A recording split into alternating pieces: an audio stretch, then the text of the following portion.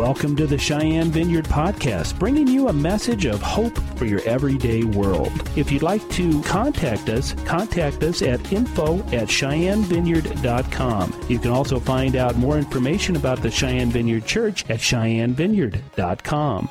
Thank you and enjoy today's podcast.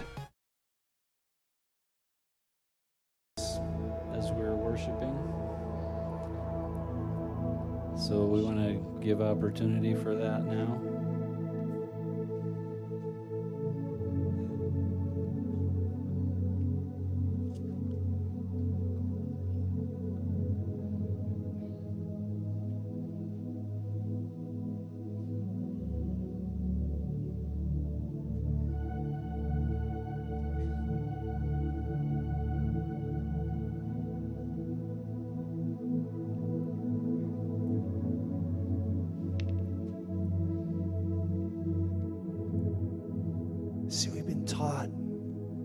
Some things that are untrue because we fall into cultural things. We see how other people do things, and sometimes we copy, thinking that's how we're going to get to God. But Jesus didn't come for us to be copycats of people. He came to liberate us, to save us, and to set us free. And he even went so far as to say, I want you to be my hands and my feet in this earth. God is pouring out right now his compassion. He's pouring out his love. He's pouring out his spirit. He says, upon all flesh. And some of you, your dreams are going to be renewed right here and right now. Some of you will be completely set free from something that has been coming against your heart and your mind for years.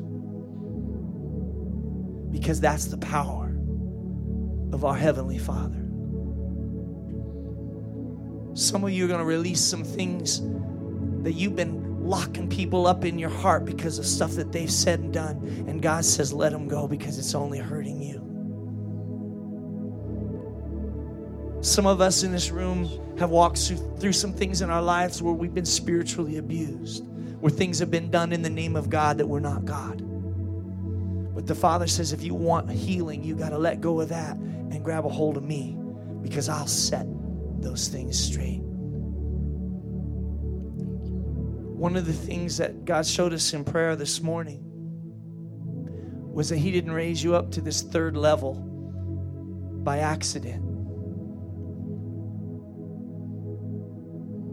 God is looking to transform this city, and there are those who have been on the wall. There are those who have been fighting that good fight. The Lord is going to bring them together. You're going to see some new faces. You're going to understand some things about God's plan. He's going to connect you up with city leaders. He's going to draw his body together. Because this is Jubilee. This is Jubilee. The nation of Israel understands it. Most of us don't get to see more than one of those in a life. It's every 50 years. I love God's calendar because it's dead on. So I just wanted to encourage you with that word, because I feel like God is stirring us. Holiness is not good behavior. Holiness is giving up and surrendering and letting Jesus come and do things in you and through you that you would never have been able to do. Every time that you hear somebody say, and we say it oftentimes to ourselves, I can't, I've tried, but I can't. And God says, that's right. That's not what I've asked you to do. Do you realize that when Jesus brings us all before him,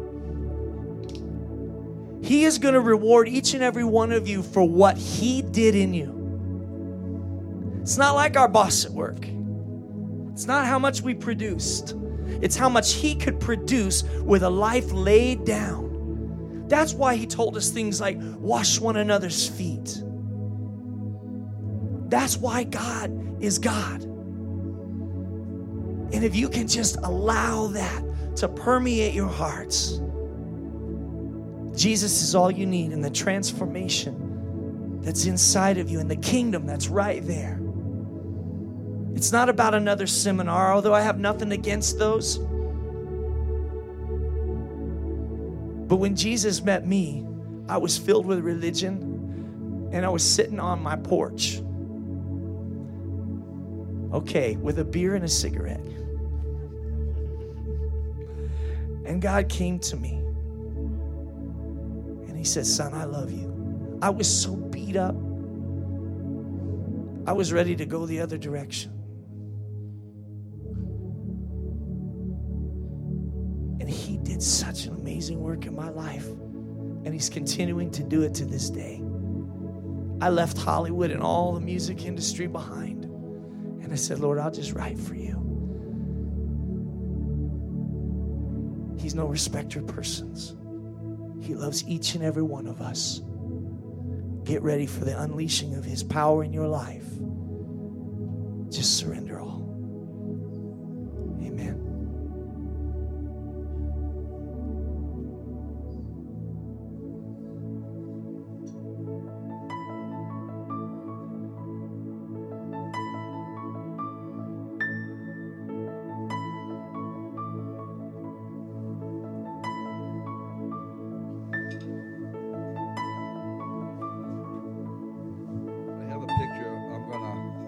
Pass around and let you guys see it, but I want to read it to you. If you'll just kind of close your eyes and put yourself in a receive mode.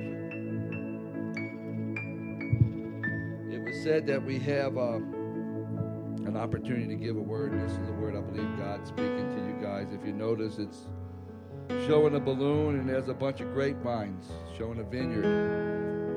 Looks like it would be taken in California around Napa Valley. Here's what it says to you today, especially since we were in Jubilee. Behold, you have come into a new place of fruitfulness. Your life is increasing in the fruitfulness of my favor and my blessing. Attack your circumstances with the fruit of favor. Take responsibility for being fruitful in all situations. The time of lean and barrenness is over. It's over, it's over, it's over. Enter into your inheritance. The vineyard is my fullness for you. Not one tree, but many trees of life and favor. Not one vine, but many vines of promise and fullness to abide in. This is the place of your abiding. I am teaching you to live, dwell, and remain in a conscience abiding in my favor. You are unleashed to soar in the spirit of my favor. You are untethered. No longer earthbound, your ability to receive. Soar into the place of provision and inheritance. Be filled with the fruit of the Spirit and enjoy my presence. This is your promised land. Take responsibility for abiding. Enjoy the test.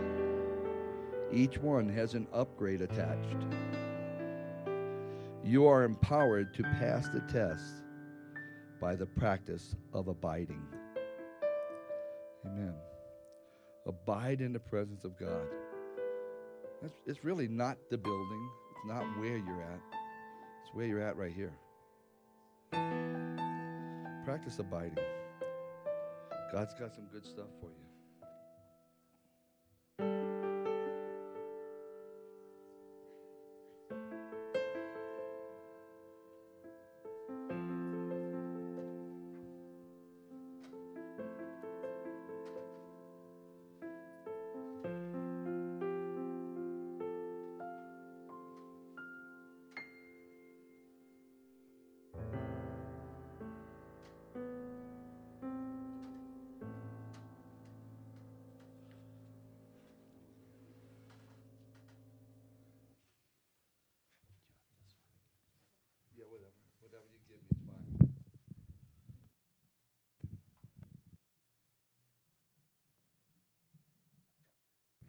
If it's okay with you guys, I'm not going to read a lot of passages of the scriptures.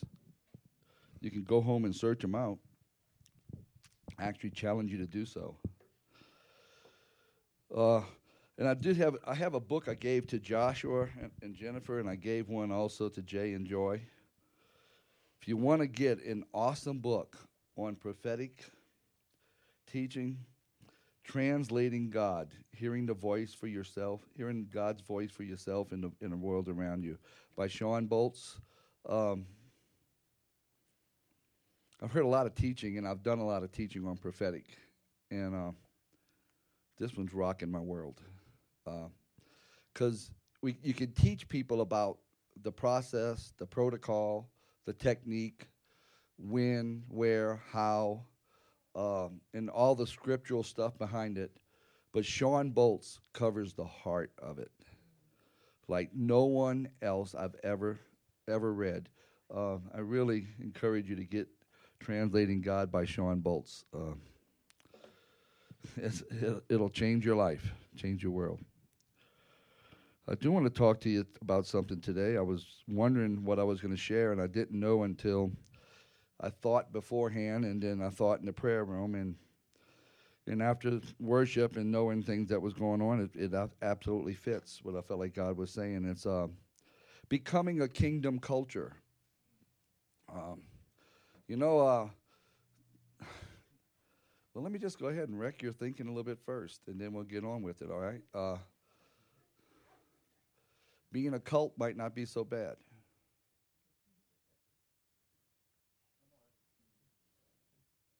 As long as it's tied to the Father. Don't you know the word cult really came from people who knew how to absolutely live a culture? The word culture comes from cult. And there really is a kingdom culture that we're all supposed to be living. We're really not of this world. We are of a different world already. I'm not waiting for Jesus to come. I'm living it now. Amen? I mean, you can wait till you're blue in the face for Jesus to do everything for you, but I'm just going to live in the fullness that he wants me to live right now and enjoy every bit of it. So if somebody says, oh, man, you Jesus freaks are a cult, so okay. I'm okay with that. It's like it's better than some of the cults I've seen that are connected to a demonic basis. It's really where you get your source. And if you guys ever get around a lot outside of Wyoming, because Wyoming is a culture in itself. Really, my daughter would say, I don't know if it was my daughter or my wife, I heard say, you're in Wyoming when hunting is on the front page of the newspaper. Because we're a culture. And other people may think we're a cult, but we're a culture here in Wyoming. It's the way we live and breathe. And it's like October 15th was, the day after Christmas. There's 2 days on earth, Christmas and October 15th. It's like, it's how, when I came here, I couldn't believe how it was. But the word culture comes from the word cult, and I know I said that deliberately just to wreck your head. But don't shut me out, please, because of that. I did it so you would open up a little bit of thinking here. It's like, no, I'm not saying that we want to be one of these demonic cults that practices witchcraft and everything else. But I absolutely want to be known as different from the way this world's culture is. I don't mind being labeled or saying, you just don't fit in this world. You just don't look the same. You don't act the same. You don't think the same. You don't process the same. I'm waiting for this next coming year. I cannot wait till we have a conference. But yet the teaching's been going on me now for about a year. It's talking about being transformed by the renewing of your mind and everything else. In the scripture that says, as a man thinks in his heart, so is he. Do you know that really doesn't mean what you think about is the way you are? It really means as you process the truth.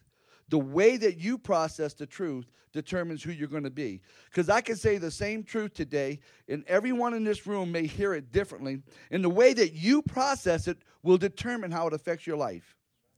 So it's as we think, as we choose to think the way the kingdom thinks. When we quit being orphans in our mind, when we start realizing we are already from another kingdom, and we're kingdomizing earth, we're establishing kingdom rule on planet earth. We are a different kind of people. We're a breed of people that the earth has never seen before. Amen? You are a breed of people the earth has never seen before. We were singing a song a while ago, and I had to sit and turn around because we were saying, show us your glory. Show me your glory. And the Lord said, Tony, turn around and look, and you'll see it. I'm looking at the glory of God right now. You are the glory of God. You really are. We're always waiting for something external to happen to show us God's glory. It's right here. If you look next door to you, or look in front of you, and look behind you, look around the room, you're going to see the glory of God if you look for it. Amen? So let's talk for a minute about being a kingdom culture. I can take that now. I got someplace up here to hold it. So everybody knows I have one.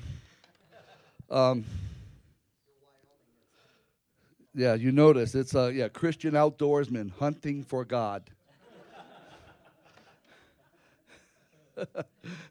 Well, here's the deal. When I'm in the woods, I'm still, I'm still hunting. And when I'm in church, I'm still hunting. It's all the same.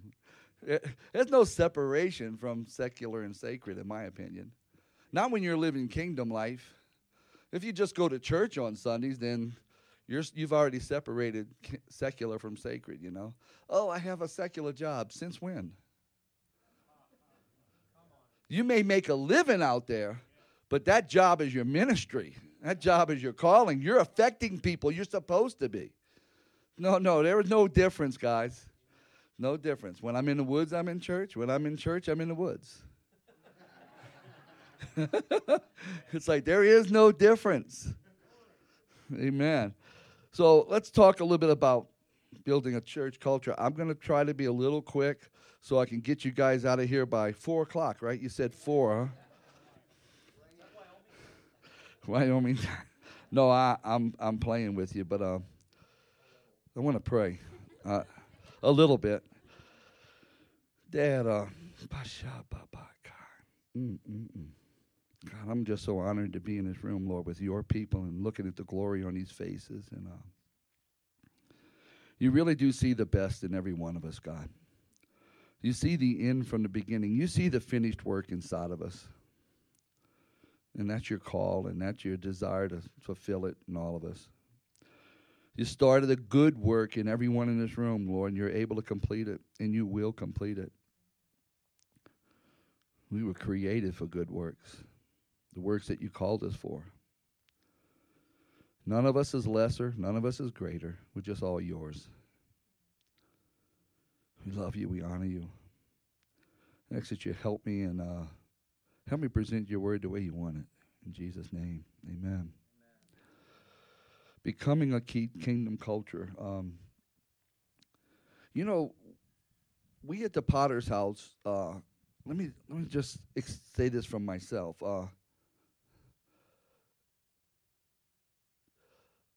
I tried changing the church by preaching to it. I've tried that already. Sucked.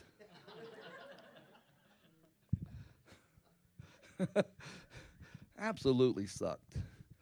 Because I find out you really can't change people without relationship. Anybody ever got married? And did it change you? Something about relationship that changes you, doesn't it? Oh, yeah. You found out what it means to give it all, to lay your life on the altar for somebody else. And the biggest struggle in marriage anyway, so if you're young in this room and you've not been married if you've been married less than 10 years anyway, you find out one of the biggest struggles is just giving up yourself and your own desires and your own selfishness, your own self-centeredness for somebody else. That's your biggest battle. Once you get over that and you realize, you know what, I'm just going to love you so much, I'm going to ruin it for the next guy. If I died tomorrow, there wouldn't be another guy able to make my wife happy. No way. She would be so disappointed. Really. I just make sure she knows she's loved. That's to me one of the greatest things for me as a husband is that my wife knows that she is loved. That's my first and foremost ministry on planet Earth. Other than worshiping Jesus, that is my next ministry, is that she will know that she's been fully, completely lived. And I don't know if I'm unplugging this. Yeah, I'm moving around a lot. So we'll get through that. But let me tell you a little bit about what culture is supposed to look like. At the Potter's House, we after I quit trying to change the church through teaching, and I still teach.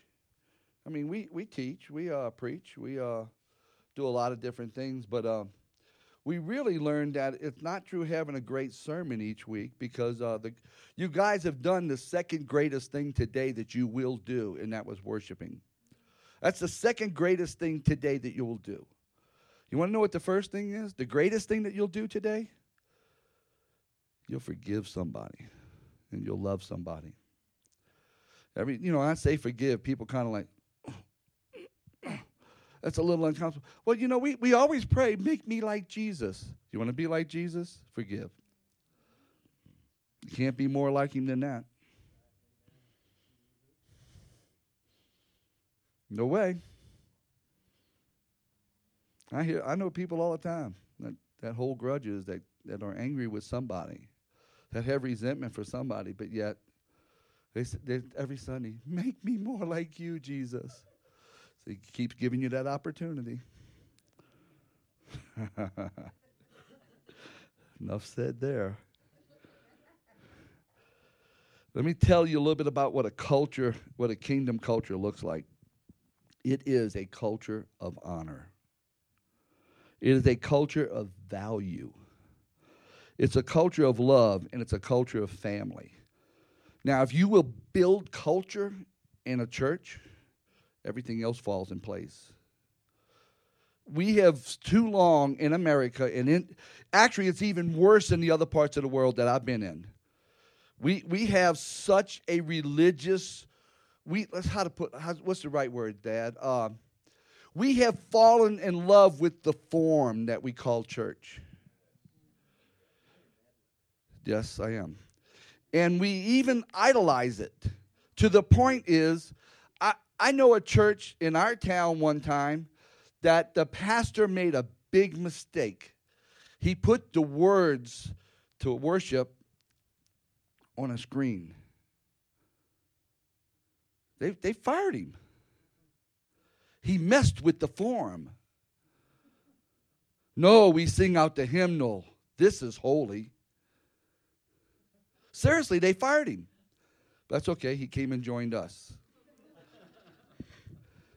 We loved him. We received him. I still value him very much.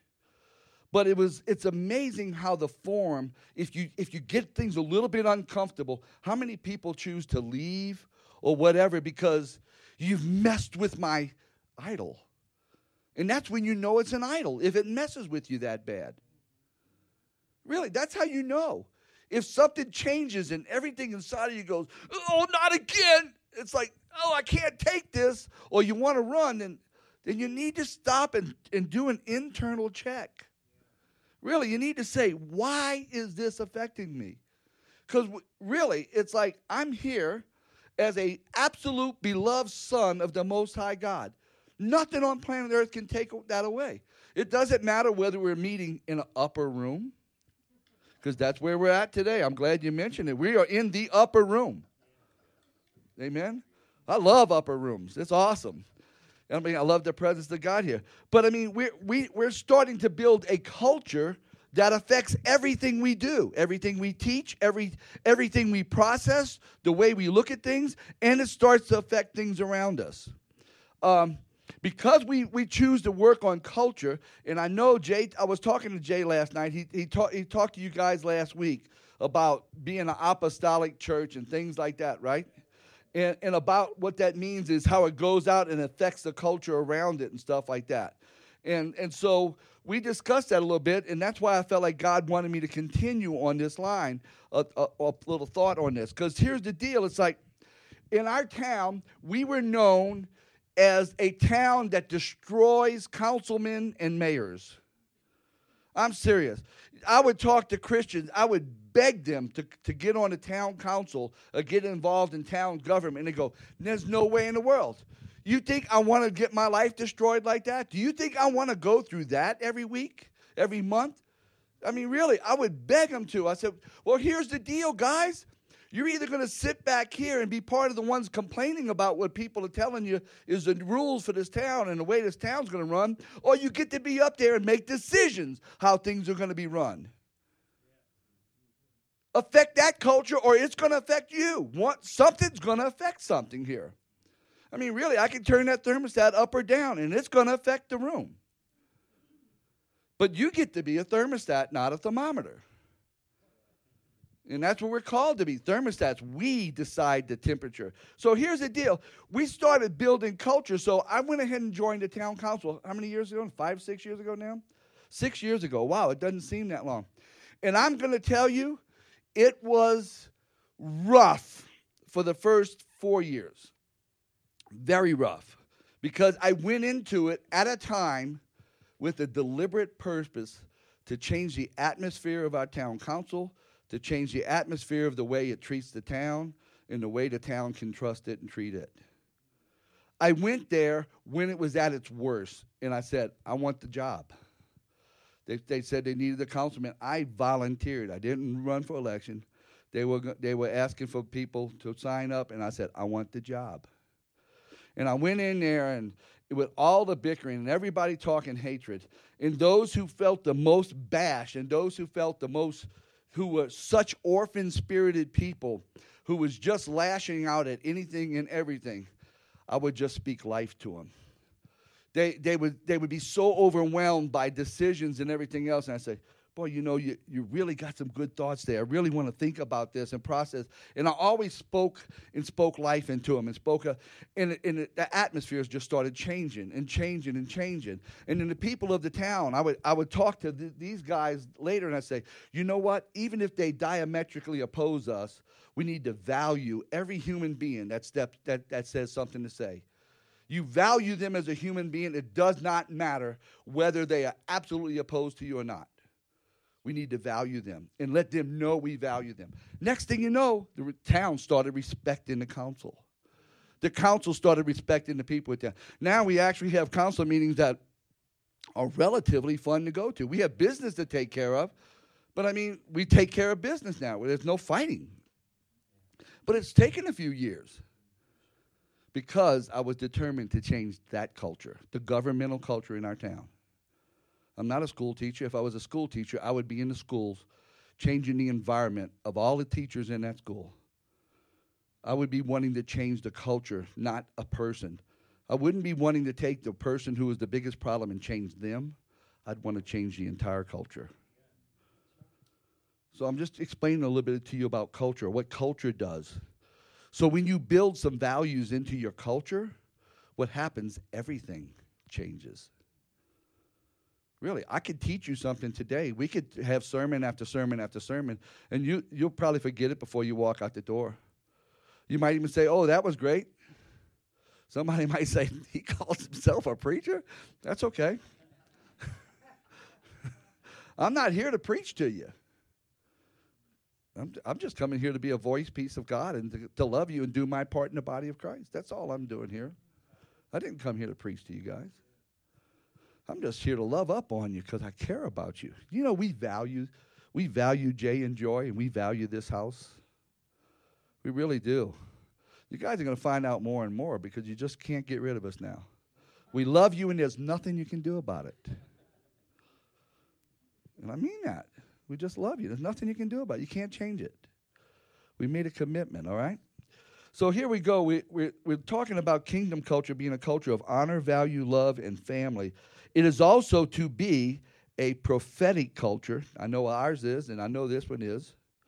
Because if the Holy Spirit's given revelation, you are a prophetic culture. I'll let Jay teach on that later.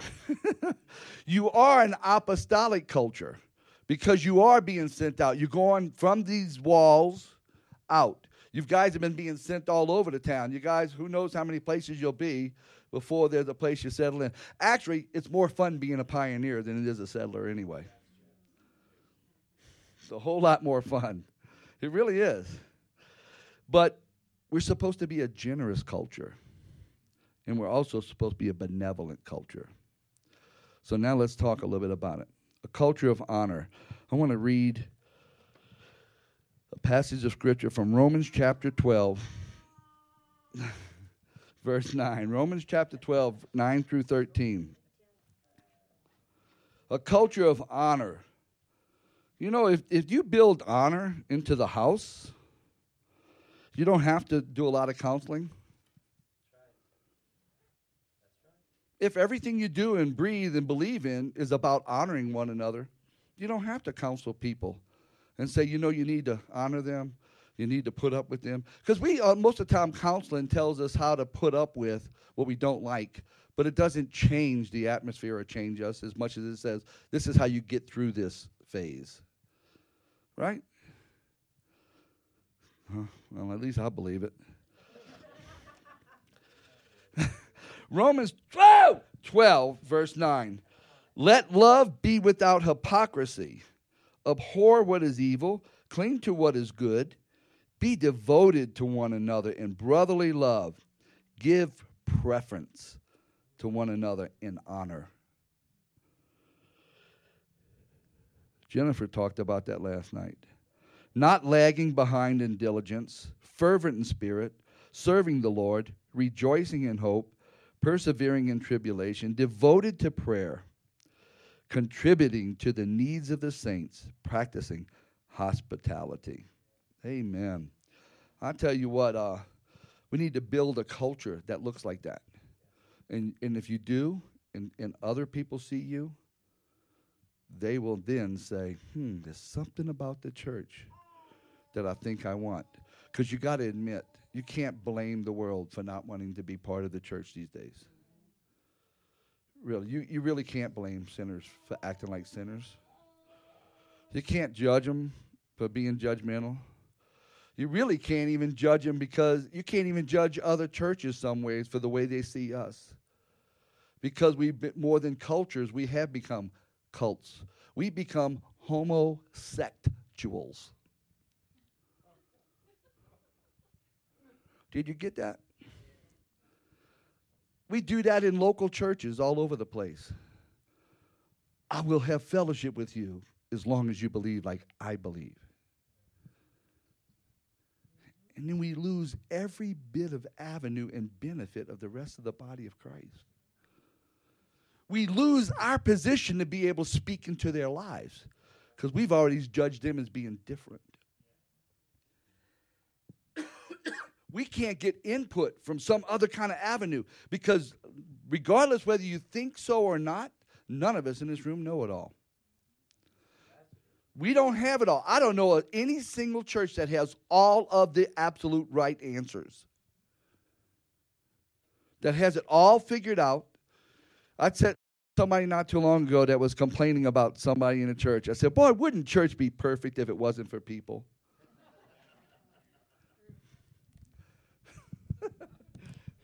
Be absolutely perfect. God would be there, but nobody else. It would be perfect according to our plans, but not to Dad's, because Dad doesn't see us that way. He looks in the crowd and he says, there's my glory. There's my saints. They're already called my saints. They're already called my people. Already called my children. They already have a crown waiting for them.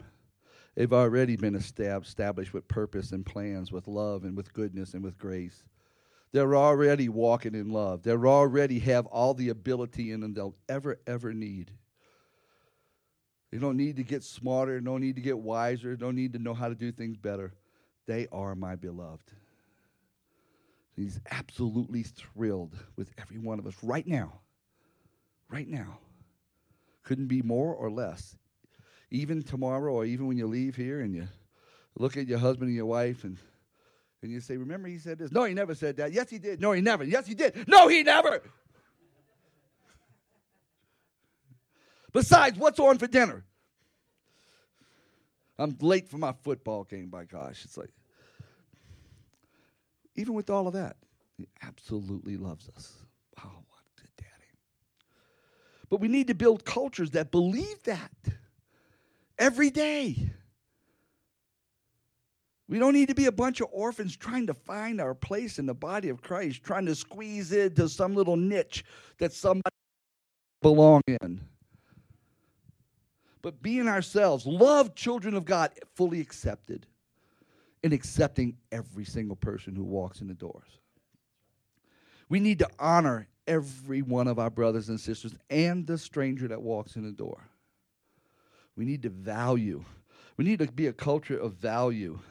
Romans 14:8. This is one of my favorites these days, value. Not so much Romans 14:8, but the valuing of people. For if we live for the Lord, or if we die for the Lord. Therefore, whether we live or die, we are the Lord's. Now, I said that, and everybody in this room believes that. But do you believe it about the person next to you?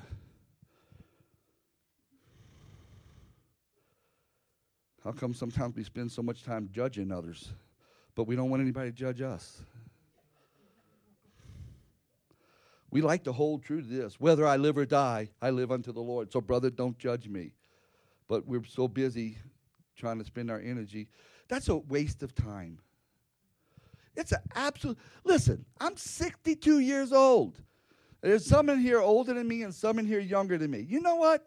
I figure if I live to be 80, plus or minus, I know you guys, everybody can have some argument what you think's old or young. I know. But I've seen a lot of 80 years old. And I know when I hit 80, I'm not going to be the same way as I am now. I have a lot I want to do between now and 80. And I don't want to spend and waste my energy on judging people when I could be loving people instead. I could be building up people, encouraging people, edifying people, causing people to see who they are in Christ Jesus, instead of pointing out what I see in their life and the flaws in their lives. We talk about being a prophetic culture. Wait till you read this. You will never look at somebody the same way again.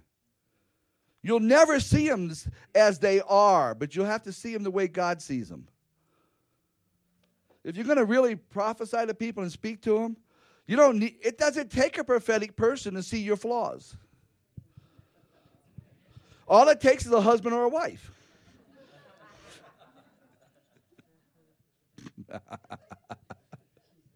Or a son or a daughter, or a mom or a dad, right?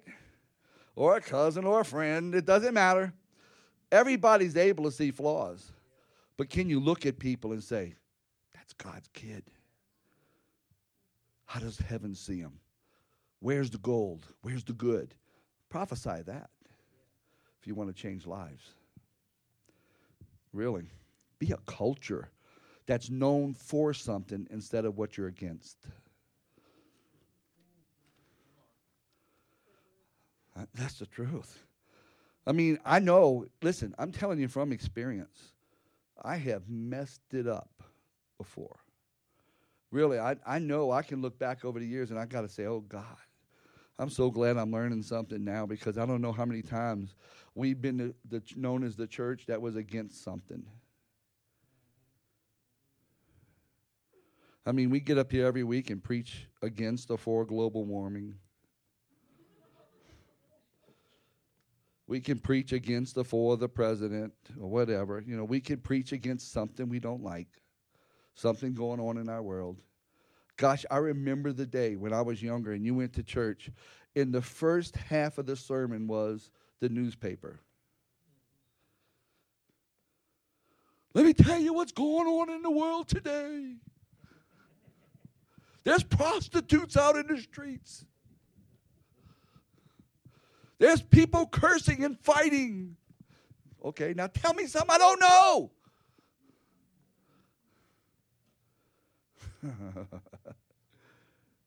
Because it was the culture at that time.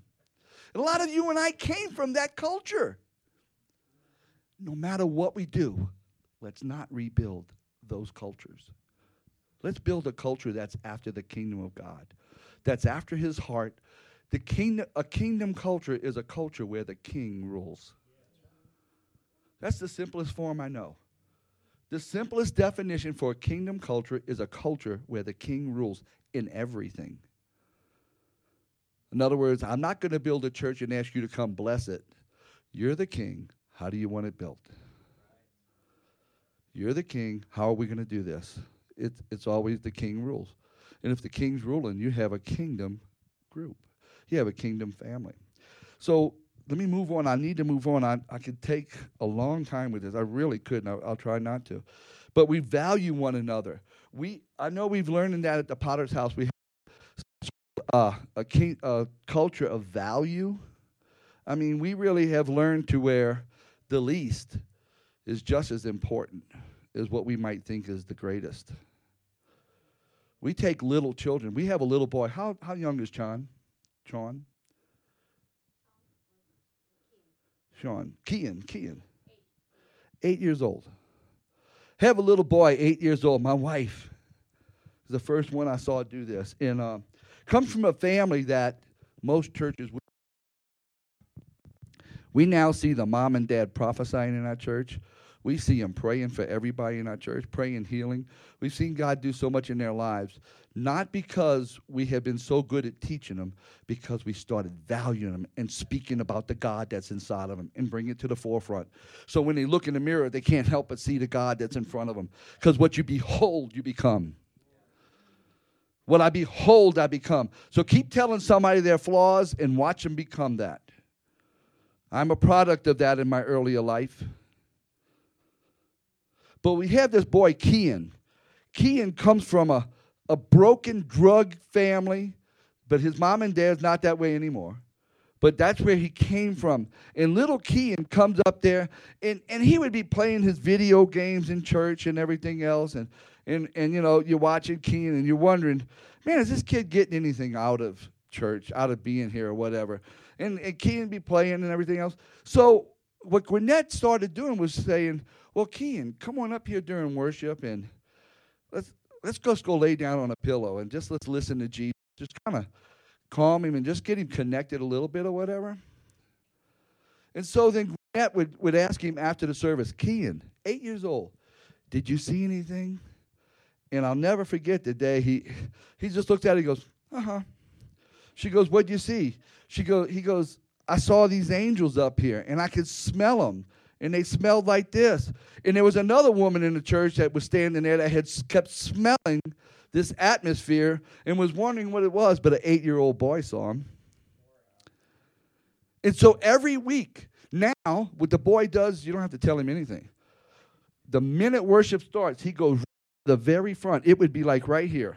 Puts a pillow down and lays out and listens to Dad. And you go in, Kean, what? Did you see anything today? Did you hear anything? And a lot of times, he's just a kid. Uh-huh. Yeah, well, what did you see? What? Oh, wow, yeah. Was it last week or the week before? Week before last. I went up and I said, Kean, did you see anything today? He said, yeah. I mean, he's just a kid. It's like, no big deal. He doesn't have a lot of stuff to break through, you know? And so he hasn't been so taught that he has to break past that all to see what's in the kingdom. And so I said, well, what did you see? He goes, there was an earthquake. I said, an earthquake? Where? He said, in heaven. Take note, the boy's seeing something here. And here's the deal. The boy was seeing an earthquake in heaven, and the prophetic word that came before that was that God is shaking something, because somebody had a prophetic word for our church that we all, and that's for the church, it's not just for the Potter's House, that we're kind of like what's happening over the years is we've kind of been like a stream's flowing, but flowing kind of slow, and we sit there as a rock, and we get moss and all grows on us, and all kind of yucky stuff grows on us. Little critters crawls in there. You don't see them, but they're in there. And we do that because we've just become settled in and very comfortable. But the word came a couple of months ago that God was going to shake things. There was going to be a shaking in heaven, And what it was going to do, it was going to be a shift. But when the shift happened, what would happen, he saw in the spirit a boulder fall off. And then it fell into the main flow of the stream until it just washed everything off and it became a really clean, pretty boulder. And I'm going, wow, that was an awesome prophetic word. And now this kid sees the earthquake in heaven. And he's seeing the shaking going on. And we have felt a major shift in our church. But a little 8-year-old boy saw it first. It's amazing. Because we value the God that's in him, because the Holy Spirit isn't a 60-year-old and an 8-year-old Holy Spirit. He doesn't have an age. There's no such thing as an adult Holy Spirit and a child Holy Spirit. There really isn't. But we treat him that way, right? I mean, the Holy Spirit can speak to this child, and you know what's changing that little boy's life? I look at him now and I go, oh my gosh, I wish somebody would have believed in me and valued me like that when I was 8 years old. Would have valued the God inside of me. I don't know what this boy's going to be like when he's 15. I mean, if he's seeing heavenly things now, and he's accurately seeing them. Because the day he saw the angels, I felt and understood they were there. A little 8-year-old kid. Yeah, I see. And he goes, it was in heaven, and he walks off, Let me go play my game. It's like, whatever. It's like, okay, God, but we value him. And if you build a culture of value, you never know what's going to come out of that. You build a culture of honor. You know what? People won't be leaving all the time because they felt disrespected and dishonored. We won't have to keep rebuilding something because we're honored, giving honor where honor is due. And you know where it's due? Everyone who carries the king. Every single person who carries the king in their heart deserves to be honored. Praise God. So we believe in value. We believe in love. Agape. Let me just say a little bit about love. Love is intentional, benevolent, enduring, patient, kind, forgiving, rejoices when right and truth prevail, believes and it bears up under anything, ever ready to believe the best for every person. Love never fails. I went through a time not too long ago, and I had to make a decision. I didn't like where I was at. I didn't like how life was going. I didn't like a lot of things. I was looking at all the things God didn't do instead of looking at the things he had been doing. Instead of looking at his promises, I was looking at my disappointments. Anybody in this room ever get there? It's really not a good place. And I was complaining to God about a certain area, and people's behavior towards me, certain people. And boy, the Holy Spirit pretty well said, "Shut up." I stopped. He said, "I'm going to ask you a question." I said, "Okay." He says, "Do you love them?" I said, "Yeah, I love them." "Then why are you withholding love from them?" "Well, because the way they're behaving." "Do I ever withhold my love from you when you behave that way?" No. No. So I want you to love them regardless of their behavior. And I said, "Well, God, but this," I explained all the things to him. He didn't answer me back. So you know what happens when there's no answer. You know your answer, right? So then he pretty well said, he says, "I'm asking you to do something for me. I'm asking you to love them unconditionally." What does that mean, and what does it look like? So I said, "What I'll do right now, God, I'll make a commitment. I will do my best to love them unconditionally." From this, I said, then I stopped, and I said, "No, from this day forward, I will love them unconditionally. I make a decision right now that I absolutely forgive them. None of their behavior will ever affect my love again for them. I'm going to love them They owe me nothing for that love. They don't have to respond a certain way. They don't have to behave a certain way. Regardless how they respond, regardless how they behave, I make a decision today. I will love them unconditionally. Within 24 hours, the complete and I never even talked to them. The complete atmosphere between them and myself changed. The Holy Spirit knew how to go there 1,000 miles away just because I made a commitment to love unconditionally. He knew how to go and break that wall between us. Because any area that you can't love somebody, you can't minister to them in that area. You can't prophesy in that area if you can't love them there. Not accurately. Because it's going to be filtered through you. It's going to be filtered through your stuff. And so I made a decision. And because I've been on a 3-year journey now to love unconditionally. I've been on an agape journey. You know, I'm going to write a book. I'm taking notes. The Lost Art of Agape. The church knows how to do church. Church knows how to do things. We know how to have fundraisers. We know how to have bake sales. We know how to have Sunday school. We know how to feed the poor. We know how to do a lot of things. We've lost the art of agape. We've lost the art of absolutely loving people. And I'm talking about the gay people, the Muslims, the politicians that we don't like what they believe. I'm talking about everything. I'm talking about, can we absolutely make a decision to love? Because if you build a culture of that, God can trust you with the souls who need it the most.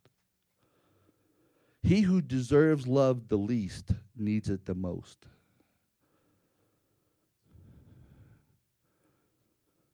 Hurt people hurt people. So if they're hurting you, it's because they're hurt.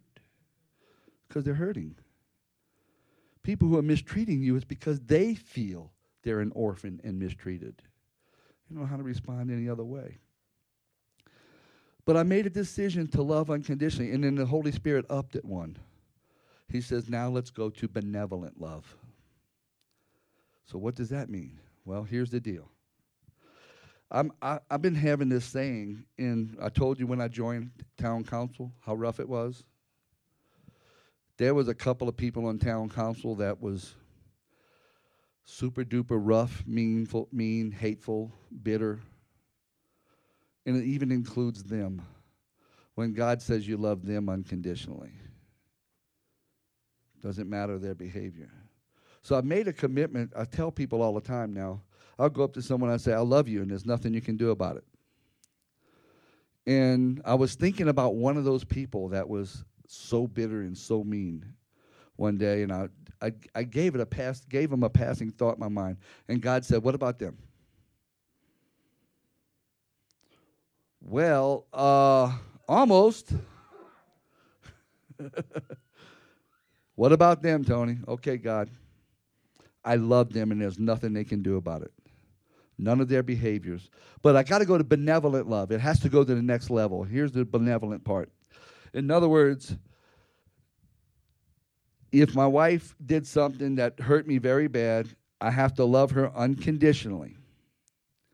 That means that cannot affect my love. But when I say I love you no matter what, that means no matter what. Nothing you can do about it. So God's going to put people in your path to see if there's something they can do about it when you start saying that. Really, it's a wonderful test. It really, no, and I really do mean it's a wonderful test. Because it's the only way I can see how I'm doing. So I'm glad when people come my way that are the hardest test. Because I have to ask myself, can I love them no matter what? But benevolent love does this. The next level, it's like everything I think about you, everything I say to you, everything I want for you has to benefit you with nothing X for in return. Nothing. I was teaching this in our church one day, and a woman who's having a really rough time with her husband. He has not given her the love she needs, and she wrote me back after the message. She says, I don't think that's necessarily a right statement. So I just texted her back. I said, why? She goes, I would rather it say, I would rather tell my husband, I love you, and what are you going to do about it? She was being honest. She's a leader in my church. She's much better than that. She really is. She's a whole lot better than that. You should see how she really is. But that's what she wrote. She wrote back her real feelings. She said, I wanted to say, I love you, and what are you going to do about it? Just like when I was dating and when I first got married, you guys know how to use the word, I love you, baby. Expecting something in return.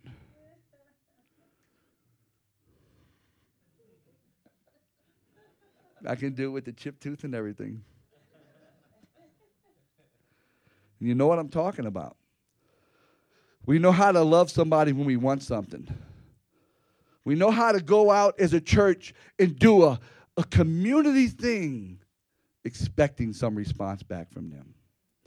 When our community see us love them genuinely for who they are, a child of God, every human being is either a Christian or a pre-Christian. They are loved by God completely. While they was yet sinners, Christ died for them. And we need to love them absolutely where they're at. In other words, I'm not going to treat you good. Oh, but by the way, here's the flyer. Make sure you're in my church Sunday. You know, expecting something for return. We've done that. They already know that game. That's why they don't even want to hear you in the first place. They know the game. Ouch. Okay. So we have to be very intentional with our love. The other thing about the culture of hope, and I'm going to close with this. If you build a family culture, really, let's go back to the other one a little bit. Seriously. The scripture says they will know we're his children because we have love one for another. That doesn't just mean our local church. The body of Christ. Let me stretch you a little further. That's okay. You're doing okay. You're still breathing. That means our Catholic brothers and sisters. That means our Mormon brothers and sisters. Sure, we have some major doctrinally differences. I know a lot of Mormons absolutely love Jesus. I know a lot of Catholics absolutely love Jesus. It means my Baptist brothers and sisters who always speak bad about me because I speak in tongues and I act weird and prophesy and believe people can be healed anywhere, anytime, don't even need worship music playing. That means everybody. That means the body of Christ. Everyone who calls upon the name of the Lord Jesus Christ. Amen? No difference. No walls.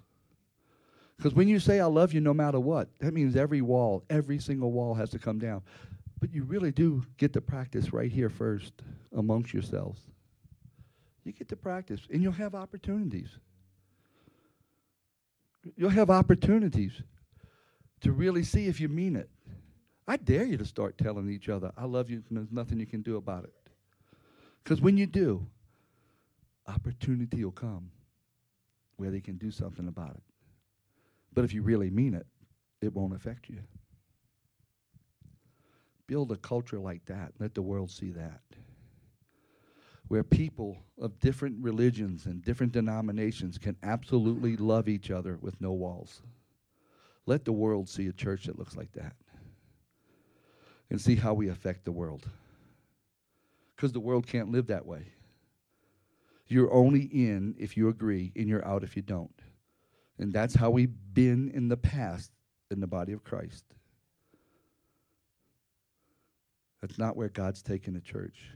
He's really taking the church that'll be a culture that'll be different than that.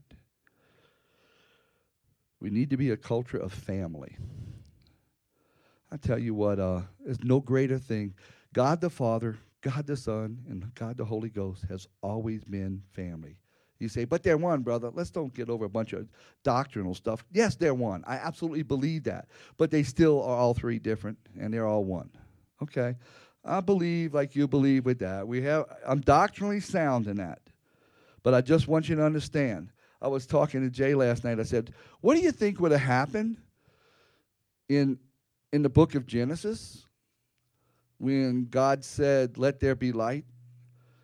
Because remember, Jesus Christ is the Word, remember? God the Father and God the Word. But the Holy Ghost wasn't hovering upon the face of the earth. What do you think would have happened? Nothing. Can't do without any part. There had to be a force on planet Earth, the Holy Spirit. There had to be a dunamis happening. There had to be some power attached to those words that was bringing about the change. Amen? All three of them were in harmony. They were always in harmony. They are the example of what kingdom culture looks like. Father, Son, and Holy Ghost are examples. None of them are confused about their part. None of them are arguing over your part or my part. No, I want to do that. No, I want to do that. No, they all are happy with who they are. And they all have one purpose and one goal. And that is whatever the Father wants. Amen? So you build family because God is all about family. Absolutely about family. He loves families. Why do you think Satan's been trying to destroy families so much in the world? Why do you think that's been the biggest attack on our earthly culture that we live in? I mean, I might as well, let's go ahead and let's act like an old preacher for a second, Tony. I mean, the reality is we should not have the same divorce rate in the church that's in the world. There is something wrong there because we haven't built a culture of honor and value. We haven't built a culture of knowing what true love is all about, of unconditional love. Because the reason people get divorced is because they put conditions on each other. And you know what? If I put conditions on my wife, I'm not guaranteed she'll meet those conditions. Or any other human being whatsoever. And if you put conditions on me, I can't guarantee I can meet those conditions all the time. I can't guarantee it. It's impossible. You're setting yourself up for dissatisfaction with me. If I put conditions on you, I'm setting myself up for a dissatisfaction. Right? So let's just remove that. Let today be. My wife's going to do an activation here, and I think it's in line with everything that was said and done here today. And she's going to do an activation that's going to have something to do with the culture here. She's going to start establishing some culture here. Culture of honor, culture of value, culture of love, and culture of family. She told me right before the message when we were standing, that's why we walked in the other room, something she felt like the Lord was telling her, and I can't imagine how that fits. It's amazing. It's amazing when you let dad be dad, huh? But I'm just going to let her do that, and just want to tell you guys, let's pray before she does.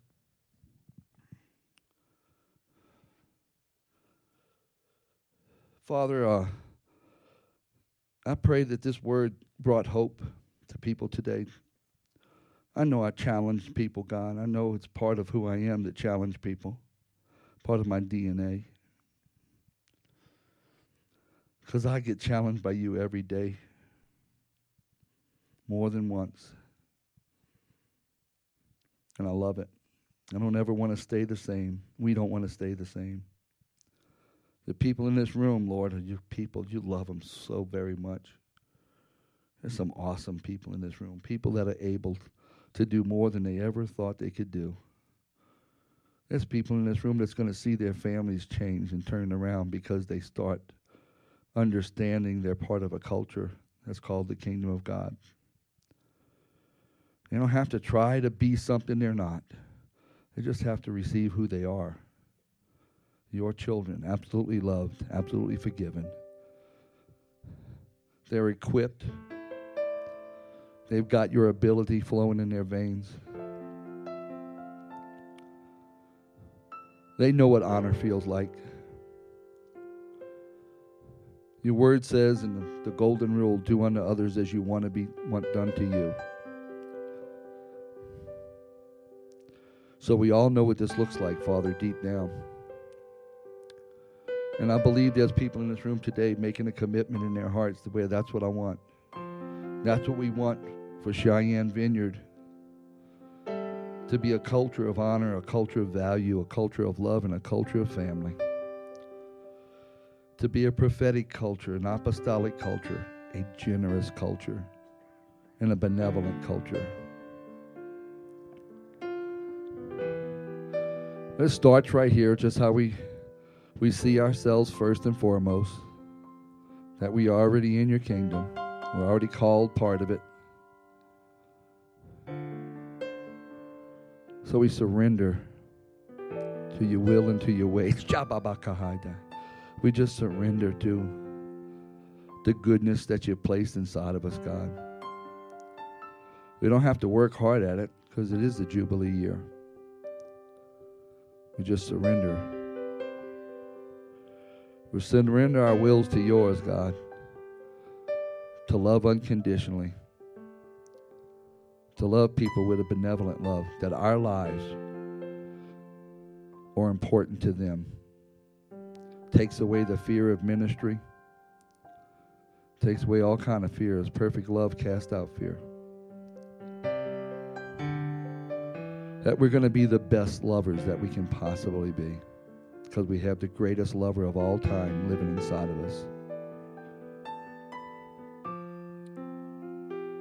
We're going to affect our families because we're going to quit judging them for how they don't line up with the way we believe or think. We're going to love those in other denominations, other churches, other groups. We're going to even honor those, Lord, who have left us or who have went another way because they couldn't follow us into this place. We're going to be a blessing to them. We're going to show them honor and value and love. They're still part of our family. We're still part of them. This road that we're all on, Dad, has so many changes taking place all the time. And you're so rapidly growing your church forward. You're on a rapid advance, and it starts in our hearts, each and every one of us, God. That your kingdom would advance in our hearts, in our minds, and in our wills. First and foremost. We just thank you that you don't forget us. You don't leave us to ourselves. You love us, Dad, and we love you too. And we look forward to seeing how your culture changes Cheyenne. How we can change our brothers and sisters in every church, because we can show them how to do things differently. We can be a culture that shows the world a different way. This is what the kingdom looks like, Dad. It looks like this room right now. And I thank you so much for your words, Dad, for these people. Speak your blessings and strength on every one of them. I speak your healing in every heart. Where there's been every wound, I speak healing. I speak that your passion would burn through our veins in the name of Jesus Christ. I speak that the sorrows would fall under the balm of your oily love, that your love would be poured upon our heads, run down through every part. We, the children of God, residents of the kingdom of heaven. Amen. Amen.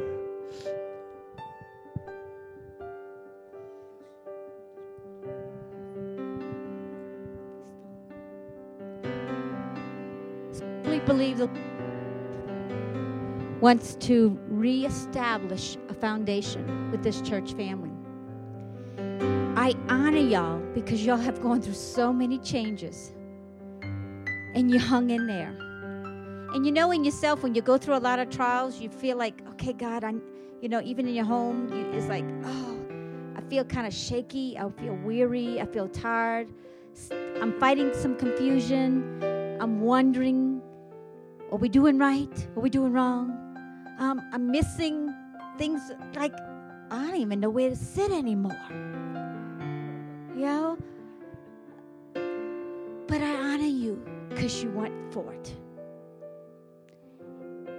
And I believe today is establishing that foundation again amongst this family. And if you're not a part of this family, if you're a visitor, you establish that foundation with them. You join with them because that's kingdom culture. So we're going to do a little activation. And it's almost like a part of a wedding ceremony. Making a commitment to each other. Because that's what we do as a family. When we love unconditionally, we make a commitment. So Joy's in the other room. Can she come out? Okay. I know she's with the kids. What we're going to have to do is Jay and Joy come forward. They are the mom and pop, a figure type, the head leaders. That'll make them many more special than you are to God. It's just that they carry a little bit extra whole load and weight. You know, as a mom and dad, you carry a lot more responsibilities. Even when the kids get to be teenagers and adults, you still carry and feel the burdens of many of your children, even when they're on their own. And so we're going to just establish them as a recommitment ourselves to them, and then we're going to recommit to each other. So I'm going to wait for Jay and Joy. So while we're at that, what would commitment, what would some things mean when I say the word commitment to you? What would you say a commitment is? This is when you respond. No matter what. Your support, you're there. Agreement. Strength. Promise. Bond. Choose to stay connected. Okay, I can't hear you. Responsibility. Take responsibility. So commitment comes in presence.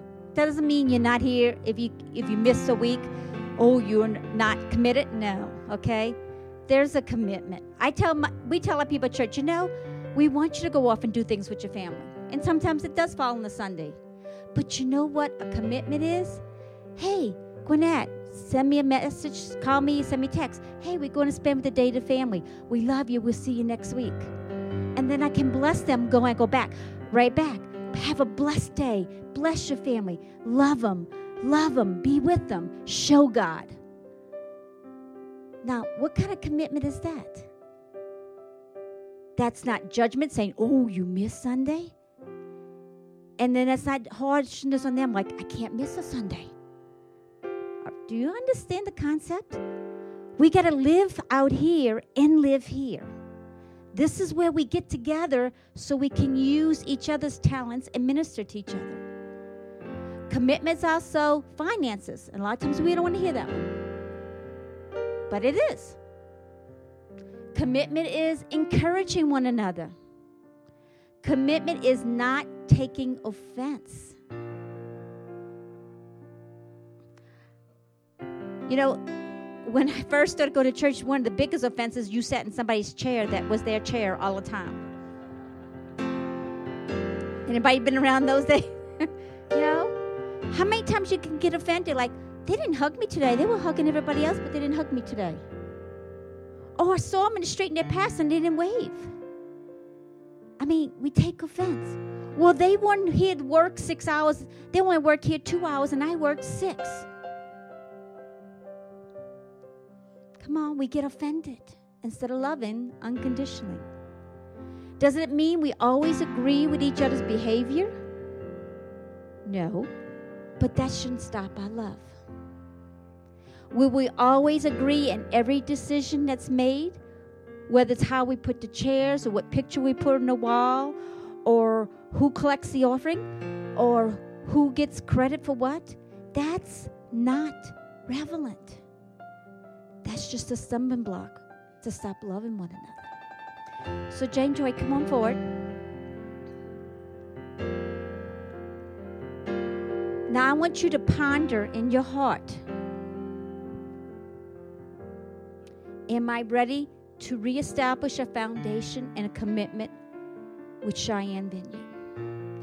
Or as a fellow Christian, okay, fellow brother and sister, if this is not your church home. So I'm going to mention several commitments. And if you can commit to at least one of them, hopefully more than one, okay? But if you can commit to at least one and start there, that's a good foundation.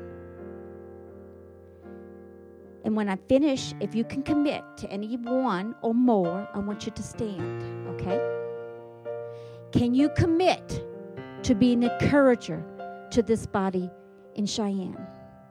Can you commit to your responsibility of what's your part? Can you commit to love one another unconditionally? Can you commit to do your finances as you can and be challenged to do more? Can you commit to not be offended? Can you commit to find the gold in each other? Can you commit to let's join together and build a kingdom of God? Can you commit to go through all the hard work of moving again one day to your home? Hey, y'all moved a lot. Yeah, and I believe because of this commitment that the hard struggles are over. The work is not over, but the hard struggle is over.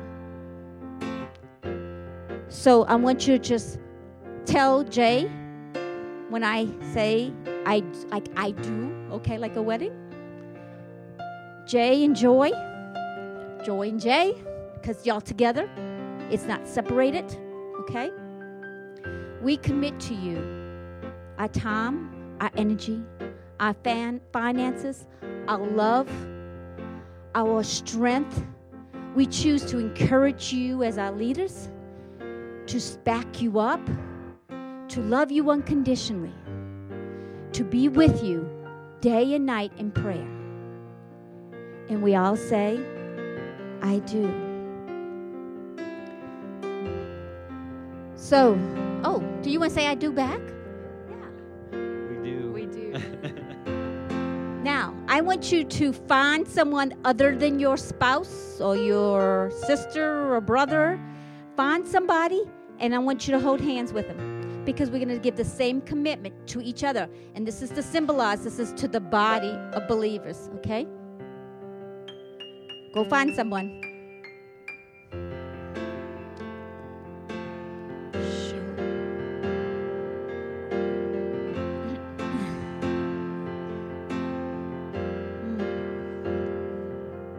So you go ahead and say it. I don't have to lead you. I think y'all can do it. Make a commitment to each other.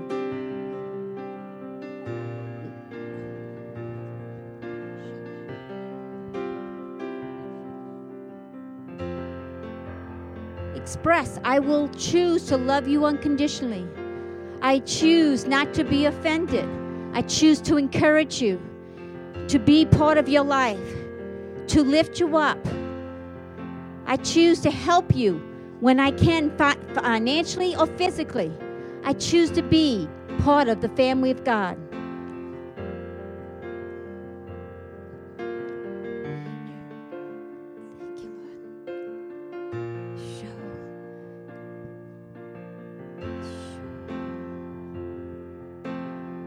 And when you finish, you can have a seat.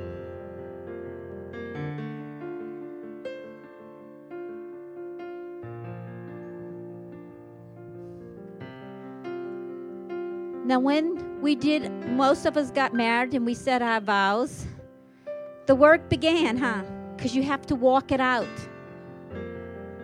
I encourage you. If you slip, what do? You get up. If you need to talk to someone because you're having struggles, talk. It may work, it may not.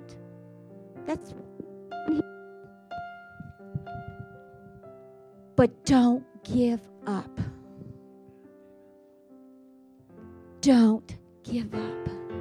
This is a powerhouse. A church that is known to be God's church is not by numbers. It's not by programs. All that is part of it. But it's known more by the love of God. With that love, you do your programs. If there's no love, there should be no programs. A powerful church is a church that loves and sticks together. That doesn't mean just your little family here, but you stick it together as a family and you love others out there. And you'll change your city by the love of God.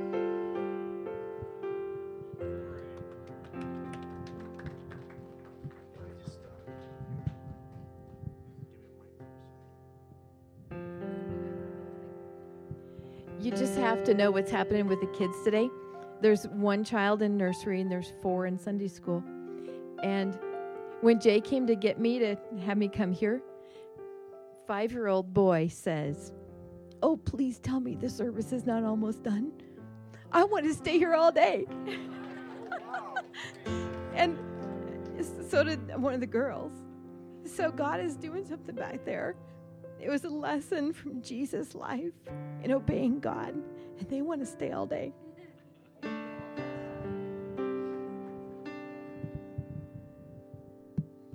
I just want to share one thing, too, from the heart of the Father. As Tony and I were up here just talking about his love. The one thing that we need to be reminded of is that Jesus said in John 17:20, "They may all be one, just as we are one." Each and every one, even though there are many of us. If you think about all the cells in your physical body, you can't count them all. But God says that He wants to bring us all one, not just unity, oneness. And so I want to encourage each and every one of you.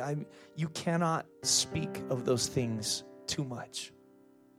It's the one area in the body of Christ that we have fallen because of cultural Christianity as opposed to being kingdom culture. And so be reminded in that when one of the part of the body suffers, we all suffer. When one rejoices, we all rejoice.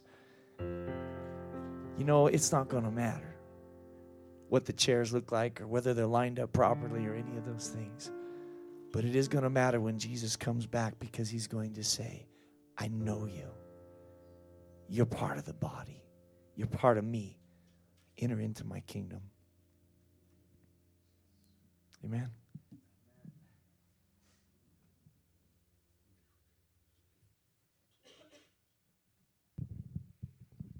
I just wanted to share a testimony for those who were praying for us while we were in Hawaii visiting Phil's dad. We were on the island of Oahu, and everyone would think, "Oh, you're going to Hawaii for vacation." Well, we went to visit his dad in the hospital. And while we were there, his dad is Chamorro, and his dad's wife is Chinese. I was praying, how do we share Jesus with them? Huge language barriers.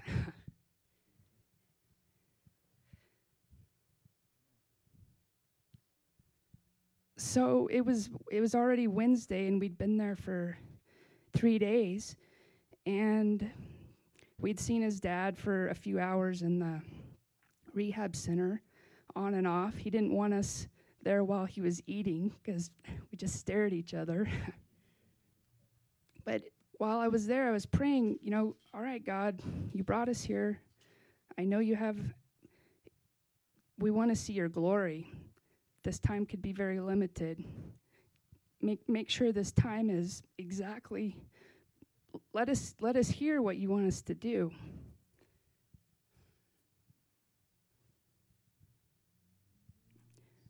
So we left the dad that afternoon, and we were going to go eat on our own in the park. And we bought a fresh fish from the fish market. Those of you who have Facebook saw pictures. And the part that I didn't post that is just still God's glory's blowing my mind is that in this park, it's big. It's a big park right on the beach. It's beautiful. And there's places where you can sit and have picnics and barbecue. That's what you do there. And there was a table, and most of the other tables were taken. And there's certain tables where you can barbecue at, and there's certain ones that you're not supposed to. Well, the one that we chose had this man sitting there. And I thought to myself, here we come. We're just going to overrun this guy's table. Some white guy, I can say that. So I'm thinking, here comes, we had the dad's wife with us, Sue is her name, and Phil and his nephew, Emo, both of them conversing in their language, me just kind of hanging out with Sue and speaking with her, but not, fluently, obviously. And we started talking with this gentleman and asked if it was okay if we shared this table with him. To make a long story short, it turns out that he speaks Chinese. He starts ministering to Sue in Chinese. I can't even get up. I'm like, okay, I'm just going to sit here. And I asked God, am I supposed to go over there? Because I'd kind of removed myself because I was wanting to be in the sun, and this tree had provided a lot of shade. And the Lord said, no, just lay here. I'm doing all the work. It's like, I can do that. This man, this white guy from Minnesota, of all places, starts speaking to her in fluent Chinese, and they're just back and forth. She's so excited because now she has someone to talk to, which with Phil and I, there's a few words. I mean, we can get out, we're going to go eat, and this is what we're doing, and things like that. But, and then out of his bag, he reaches out and gives her a Bible in Chinese. Oh, wow. Yeah, thank you, Dad. Yeah. And this is not, there's so much mixture on the islands, as a lot of you know. Everything from the husband and Phil's dad and wife believe, probably from Buddhism to they're Catholic to Shintoism. I mean, it's across the board. And he starts preaching the love of God to her. There was no mixture. It was Jesus.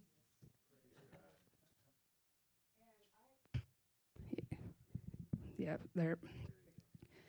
I just wanted to share that because I know that a lot of you were praying for us, and we definitely had a lot of God moments, but that one, the glory of God was right there, most unexpected, in some random park in Hawaii with a white guy from Minnesota who's a Chinese angel.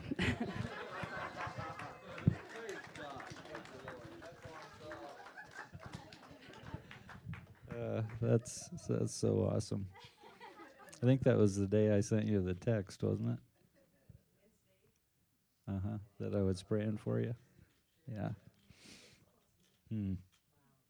God is good all the time.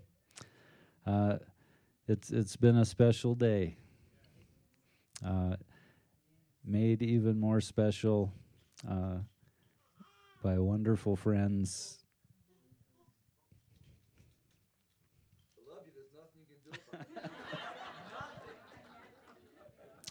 Who are rejoicing with us today.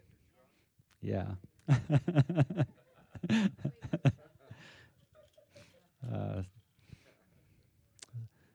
So, Father, thank you.